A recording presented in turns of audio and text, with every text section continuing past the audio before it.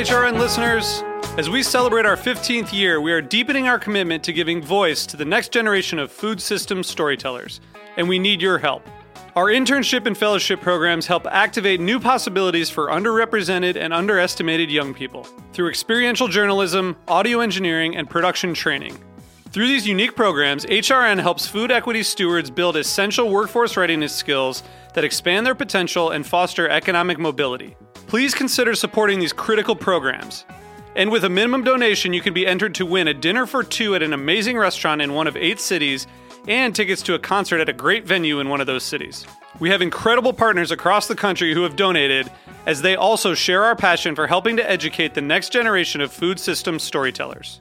Check out heritageradionetwork.org/15 to donate and enter to win today. That's heritageradionetwork.org/15 to donate and enter to win today. And make sure you donate before March 31st. Thank you.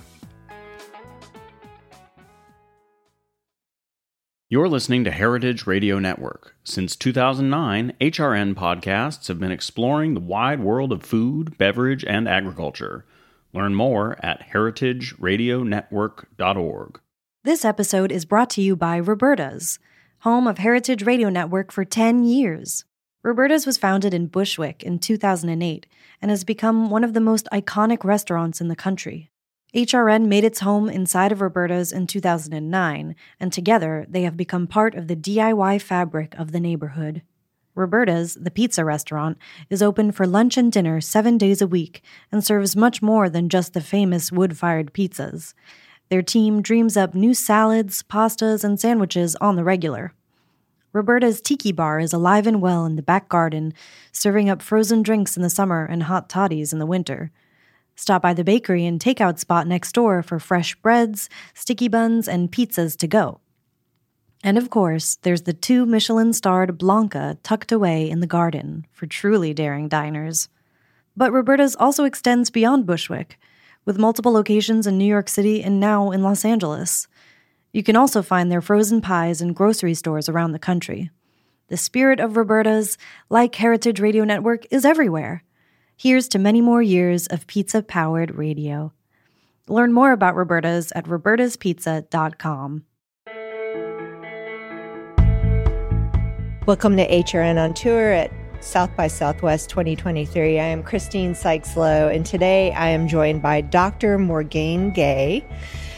She is a food futurologist and a trend forecaster. Hi. So that's, hi.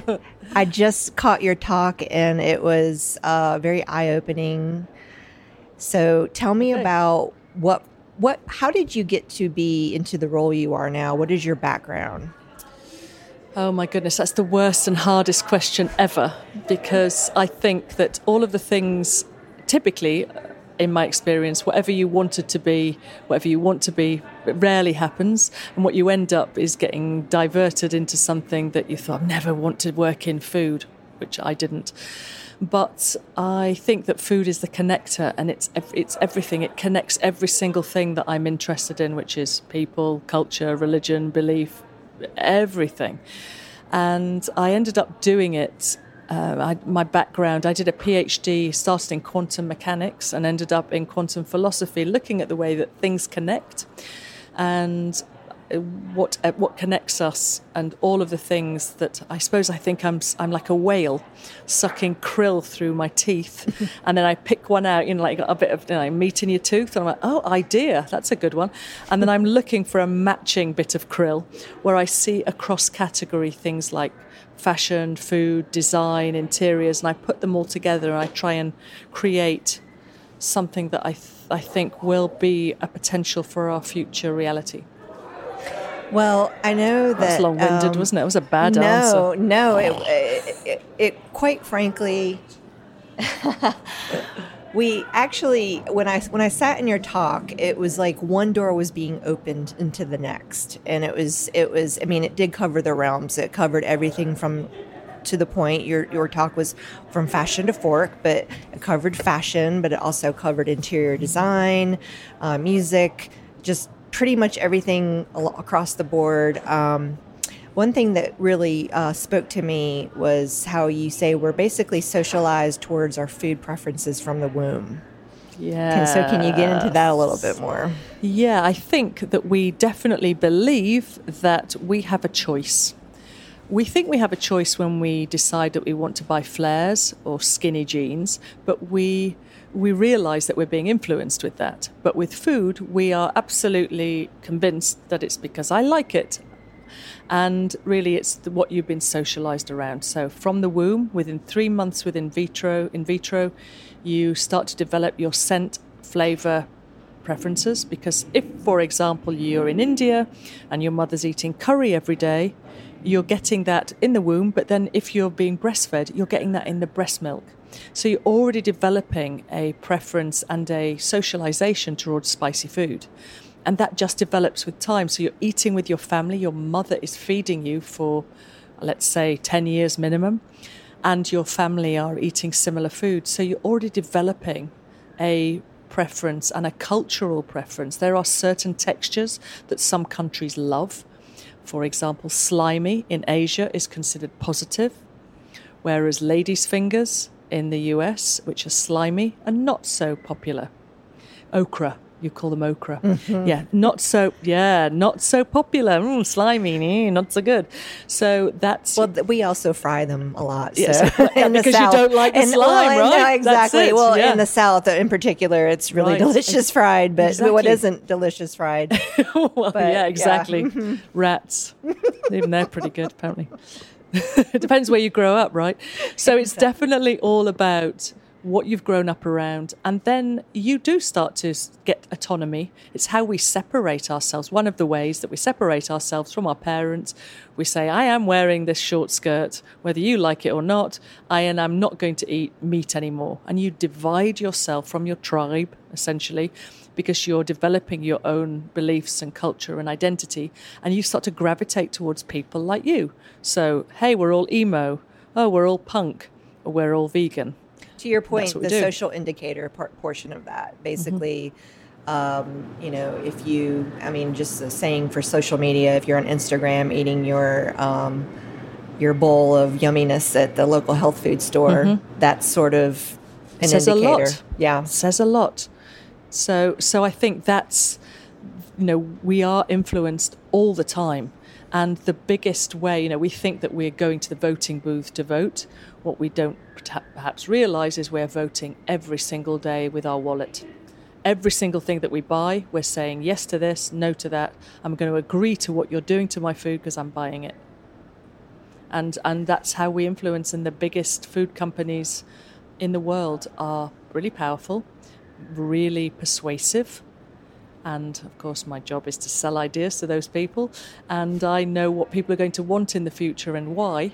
So it's about the things that are going to make them pick that thing off the shelf rather than that thing, which is kind of the same, but not quite.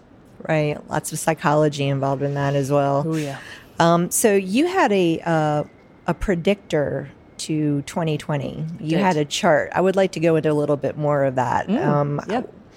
When you presented that chart, how you saw that, and obviously we all know what happened in 2020, but how did that translate into what you saw? So one of the things that I've found over the years, because I've been doing this a long time, because as you've seen, I only show images pretty much. There's no graphs or anything like that. I don't show data. And one of the reasons I don't show data is because data is, for me, it's already old. To get that data, you've already had to trawl through something that's past. Right. And what it doesn't show are the disruptors. And I'm looking for those moments that aren't really on the radar, and I show it in images. And sometimes I'm not exactly sure what that exactly means. I can talk around it. But when I stood on stage in 2019, that's filmed somewhere you can Google it somewhere, it's me showing pictures of masks, people in hazmat suits, and a picture of a virus. I never said, there's going to be a killer virus and it's going to be called COVID. I didn't know that. But what I did know, and I was very clear about, and I was trying to drive it home, I said, your life is going to change, that you're not going to recognize it in 2020. You're not going to, everything, your businesses will go. Your life will flip. You are going to be living a life that you don't recognise within a year. And of course it's difficult because people are sat in the audience going, yeah, whatever. I mean, that's not really relevant to me. I don't think anyone... No, you could, can't comprehend it. Right. And I have to be honest, although I'm saying it, everything I say I don't listen to either. So I had no plan B. And all of my work, I was like, oh, no, I can't travel. No, if I'd been really savvy and known about it and listened to myself, I would have also lined something good up, but didn't. So I'm no different to everybody else. But what I'm speaking about is, I'm seeing stuff coming, and it's sometimes quite frightening for me because I'm quite clear about when there's a big thing coming. Like Trump getting in, I was very clear about that. Like Brexit happening, I was against every single poll in Britain. I was against every poll. Big, massive organisations who all they do is data, and they all predicted that we'd remain. And I said, we're leaving. And the hung parliament, that's not, all of the things that happened, I predicted. But I don't know, I don't have a graph or a chart or data. Right. But I'm looking for I'm seeing what everyone else is seeing, but it's almost like the little, I don't even know, little dancing microbes between the things that everyone's seeing. I'm sort of picking up, I can't even talk about, I don't know what it is. I'm sensing something, that I'm noticing little things, and I ask the question, why that? What's that mean? Because I think that most people are behaving in a way that they're often not that aware of. They're just doing what everyone else is doing. And so I always think I'm a bit of an outsider looking in. Years ago, I noticed that women were carrying snacks in their handbag for that moment when you might starve to death. Now, when did we become these people that thought they were going to starve between A and B? You're going to go from lunch to dinner, and you're going to starve, and you just be nowhere I can get food, and I need a snack in my bag just in case I'm suddenly on an expedition magically. But it said a lot more than that. It said is that, it's survival. People are in a survival mode, a really strange, things are shifting. That's a shift. And then I talked a lot about what that meant, because I started to go into that. Just noticing the little things that people just do. People just do that. Well, part of the trends, as we're coming out of that, certainly in fashion, what you went through with your slides and just different things that I saw was the big hug, the billowy, the full mouthfeel on a fluffy pancake, just different things that people were craving, actually probably during the pandemic and after. Yes, and you see that still happening? Yeah, so it's people realizing they were skin hungry. No hugs, like an isolation of self, and then wanting hugs and finding ways to do that, and food emulating that now. But it takes a while for brands to get to that, so that we see more sort of marshmallowy type textures, fluffy, puffy Japanese pancakes becoming the coolest, latest thing, right? All of that kind of thing takes a while to actually come to market, because people have got to make it, brand it, get it out there.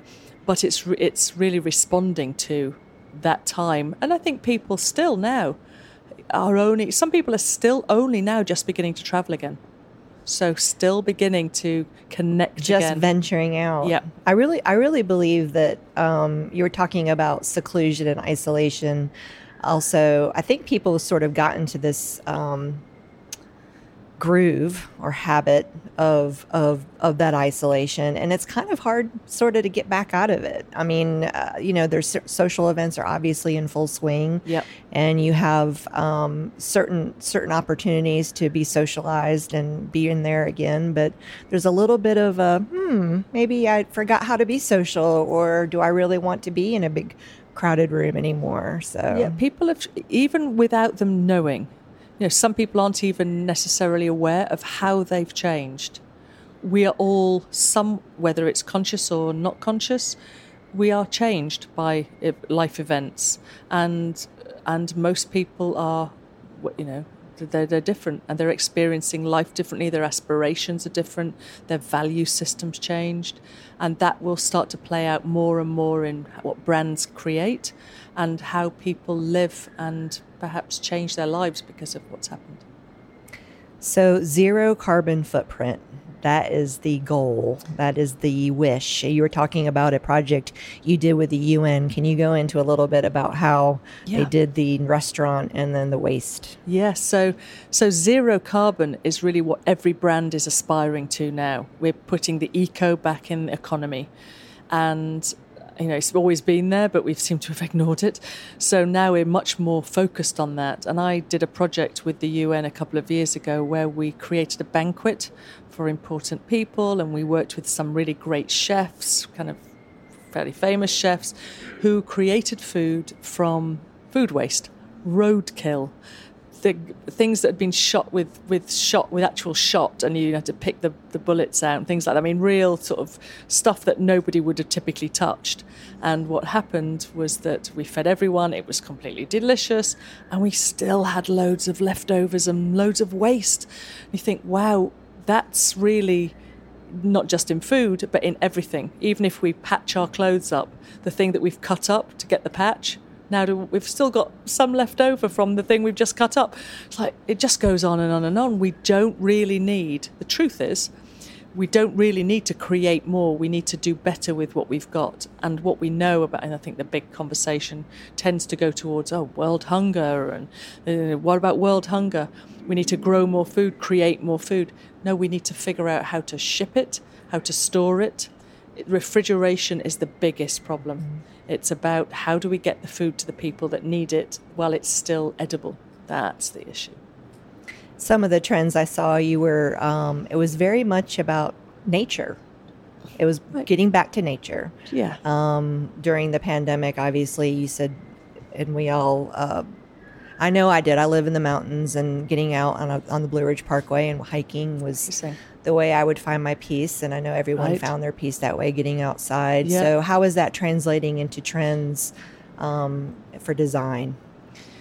Yeah, so I think the thing that, we say almost is strange when we always say getting back to nature. And it's what we're really doing is getting forward to nature, because we're accepting it in a different way. Before, we felt like we were human beings living in, dominating nature. And I think now we're much more aware that we have a synergy, which we obviously do, but we sort of separated ourselves, and now we're understanding and wanting to be much more connected with, bring the outside in and take the inside out, make it a much more fluid experience, have lots more countertop growing systems. We're seeing florals and everything to do with nature, whether it's a motif or even a fabric made from foods or made from something from nature. So a leather made from leaves, for example, or ways in which we can have a handle which is a twig on something that might be ceramic. I don't know about you, but I kind of want a mushroom hut. You want a mushroom hut? I do. I know. One that grows all the time. The one that grows all the time. Yes, mycelium. You can do some amazing things with mushrooms. Oh, my goodness me. But the fact that it can, I don't know if you've ever grown. Have you ever grown mushrooms? I have never, not on purpose. Oh, yeah. Well, fungus is a whole other thing. But they love to grow in the dark, but they also love to grow in crap. So it works really well because we have a lot of both. So one of the things that you can also grow them in is coffee grounds. And there are these countertop little boxes that you can buy where you grow mushrooms. If you want to be freaked out, grow some mushrooms in your kitchen, because you go to bed and it's a little twig, and you get up in the morning, you're like, what the actual heck? I've got an alien in my kitchen. It's really scary. They grow. Oh my God, they grow. And it's disturbing. And that's the thing with them. Actually, they grow so well. We can grow so many varieties. Some of them are medicinal. Some of them are stunning. If you've seen lion's mane, it's like a lion's mane. It's like a hairy thing. They're incredible. They are incredible, and their structure and their ability to be able to communicate. It's what's really under all of the earth, communicating in one big, vast network. They are. You could almost frighten yourself if you. The more you read about mushrooms, the more you're like, "Oh my goodness, that's a horror story." But it's amazing. Okay, so 3D printing and food. I'd like you to go into that a little bit more, because the thing that I found interesting was when you were talking about many things, the chocolate and the shapes and the texture and how that translates into the sensory experience a person feels when they're eating something, but also the pasta and the consumption of a bag and how much air is in it. And there's a lot to talk about, isn't yeah, there? I know. I think I'm going to get. I'm trying to do the whistle episode. stop. I'm trying to do the whistle stop. But it was just so interesting to me how the pasta can be flat, and there's, basically it knows how to get into a shape once it hits boiling water, and yeah. So there's an intelligence that we can. There's an intelligence we can embed into pasta, so that when we put it in boiling water, because it goes from flat pack to, which is just a little line of flats of pasta, into rigatoni or into a twist, and it has the intelligence in it. So in some ways it's putting air and space into shape and texture, as I said, is the thing which differentiates why we like it and why we don't like it. Bizarrely, often more than what it looks, we think it's taste, but texture is a really big divider for people, because we might like chewy, but we don't like chewy if it's a steak. We might like a crunchy, but not if it's a piece of bread, for example. It has to be the right texture for the right thing. 3D printing creates that for us by putting texture in, because air is the thing that's been really difficult often to put into product. If we take commodities that are expensive or valuable, like cacao, like chocolate, and we put air into it, we change the shape of it, but we also change the texture of it. So it can be brittle, because it can have lots of air in it, or it can have spikes on the outside or bubbles on the outside. So the corners that touch our mouth is how we really we like or don't like. So it's why chocolate buttons that fit in the roof of the mouth are the preferred shape. It's why Toblerone, as the triangle, have made the triangle almost a USP, because they know it's the worst shape for the mouth. It cuts it up. It doesn't fit properly. We want creamy, so the rounder the shape, the creamier and sweeter we think it is. I like your cookie fingers idea, quite Me frankly. too. The Why cones. has nobody made that yet? I know. Come on, people. I mean, I keep it's selling it, but nobody. What is it? Cones for the fingers, almost like bugles for Yes. Americans. Exactly. It's like a bugle. I know exactly what you mean. But just cookies, and then you can dip it into the various sauces and accoutrements. And I mean, a box of why wouldn't you have a box of 10 cookie fingers? Let's say chocolate cookie fingers. Put your finger in, your forefinger in it, fits, many sizes. and then you dip it into a jar of whatever you like, Nutella or like a creamy something. Exactly. And who hasn't, I mean, you don't have to put your hand up, but who hasn't dipped their finger in a jar of something creamy and delicious and thought, oh, no, it's really under my nail. That chocolate's so annoying. Yeah, you put it in the chocolate finger biscuit cookie and it doesn't ever happen again. Why is no one making package? It's exactly. Perfect. And you could sell the sauces separately. I see a brand coming on. I see it all. I don't know. It needs to happen. I was really interested in when you were talking. It kind of scared me a little bit, because it was almost like a peek into the future. It was a nice peek, but what you were talking about, this digital technology, how we could almost have an implant and we can walk in our kitchen and the implant can sense what we're deficient in vitamin wise. Mm-hmm. And then it will go around the kitchen and say, you need to eat this and this. And mm-hmm. Can you go into a little bit more of that? So one of the things that I said was about diets. Really, it's very old school now. We know that doesn't really work. Eating less calories doesn't always work for people, or they lose and then they gain again. It's not sustainable. Some diets like 5-2 work for some people, but not for other people. And everybody is so uniquely different. So we'll understand the DNA, your individual DNA, your microbiome, what's happening with that. It's the gut health. It's a second brain. We'll understand this so perfectly that then every single person can breathe into a device, maybe an external device, perhaps eventually embedded on the skin, I would say, probably rather than in, because you won't be able to breathe in it, or it'd be difficult. But we'll be getting there, where then you can scan the device that knows all of your personalization already, scan it around the kitchen, and when it sees and knows the things that you are deficient in today, can identify those things. Beep, beep, beep. Great. Got the things that I need that I can absorb, because it's about absorbability. you may have calcium in milk, but can you absorb the calcium from milk? No, you can't. How long do you think that'll take? Something like that. Oh, a couple of years. We're getting there. We're very close. I hope so. Yeah, because we're super I think close. that's so needed. We're super close. There's already a thing. I mean, technology is amazing. So as soon as I can see a device, I buy one because I think, that might be the closer thing to that. So I have a device called Lumen. I believe it's called Lumen. Have you heard of that? I have. And you breathe into it, and it tells you it's not quite that, but so I bought it. But you breathe into it, and it tells you where you are in terms of your fat burning levels. So it gives you sort of a bit of advice like, you're in fat burning state. Let me tell you, it's freaking hard to get into fat burning state, because I did a fast for a week and I still wasn't in fat burning state. So is that ketoacidosis? So yes, sometimes it's not necessarily don't even have to be in a, because that would be, but it just and it will tell you how far, there's like a whole sliding plateau scale of, wow, you are, and it's 1 to 5. You are not burning any, you are just living on your gorging out. And then the lowest one, and it's super hard to get into the low one unless you are, I don't know what, you really need to do some serious work to get there. But it's interesting.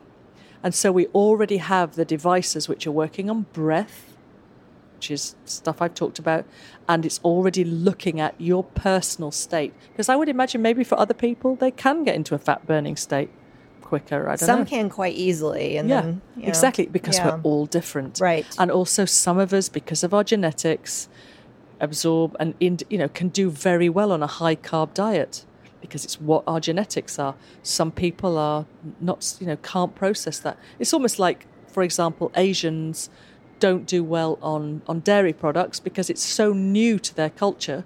They haven't got, in fact, to be honest, unless you're red-haired and you've got some Irish, Scottish ancestry over the age of 4, everybody else is lactose intolerant apart from those people. So it's genetics. It's, if I don't have any Irish or Scottish in me, not at all, and I'm lactose intolerant. Mm-hmm. Just there you go. I think a lot of people are. I know I am. Yeah, exactly. So can you talk about anything on your radar, any projects you have coming up that you can discuss? Or my projects. Yeah. Well, I mean, I don't. Things on your radar that you're excited about? The future for you? The future for me, gosh, I don't know. I mean, I have a book coming out, hopefully. Fantastic. Yeah, maybe I don't know when it'll come out, maybe in a month or 2 months, very soon, called Trend to Table. They called the talk after my book. I was hoping that I was going to have the book, but it's not quite there yet. And it's not a big, thick book. It's pretty fun, because it's not a lecture-y kind of book. It's not talking about food, what the trends are, because, of course, once you buy the book, you're like, it's out of date already. So it's talking about what I do and how people are influenced, because the subtitle is Why We Eat What We Eat. So it looks at little things that have happened in history and how you are being manipulated and how brands do that, and how to take control back of what you do, really. How to just, without having a diet or anything like that, but really just getting back to what is fundamental. Because I'm not going to say back to basics, because nobody knows what that means. It's like eat in moderation. What's moderation? All of those things, they're just watchwords. So I'm not using any of that kind of spiel. And then threaded through the book are what I've called my cheesy Whatsits, which is actually a bit like a Cheeto for Americans. And that is a little bit of a personal anecdote, because all the way through the book, because we all have, every single person has food stories to do with their family. Things that they won't eat this because it's connected to that. They won't eat fish but they will eat fish fingers, fish sticks, or, weird things that people are, or strange things that have happened in your life that have put you off that thing. Like, mm-hmm. I was vomiting with a pizza when I was 6. I've never eaten pizza since. It's that kind of thing. Right. So it's about that. And then at the end of each chapter is a recipe but not a cookbook recipe, a fun, strange thing that if you do this with food in your kitchen, this might be fun. Like a little chemistry experiment. Kind of, yeah. Some of the things you like, don't ever serve that to public. But some of the things that have blown my mind. I'm going to give you one. Okay. If you slice marzipan and fry it, you're going to be surprised with the result. Let it cool and then be surprised and then eat it and go, I like how you put the disclaimer, let it cool. let it cool before you put it in your mouth. And then when you eat it, you're like, what the actual heck? I cannot believe that's marzipan, because it changes into cheese crisps. Yeah, right. Who knew? So that's one of the recipes in the book. It's not very, like I said, you don't have to be like a brilliant chef. So a couple months from now, possibly this will be coming out, Yes, obviously. on Amazon. And Amazon. I was about to say, where can people find it? Amazon, every single other bookseller. Wonderful. Yep. Trend to Table, Why We Eat What We Eat. Well, I really appreciate you taking the time. You've had a busy day. Yeah, it's been and fun. I know lots of travel, so really appreciate you taking the time. It's been great meeting you. It's been so fun. Thank you so, so much. Thanks for listening to HRN's coverage of South by Southwest 2023. You can listen to all of our coverage on our podcast, HRN on Tour. Find it on heritageradio.org or wherever you listen to podcasts. You're listening to Heritage Radio Network. Since 2009, HRN podcasts have been exploring the wide world of food, beverage, and agriculture. Learn more at heritageradionetwork.org.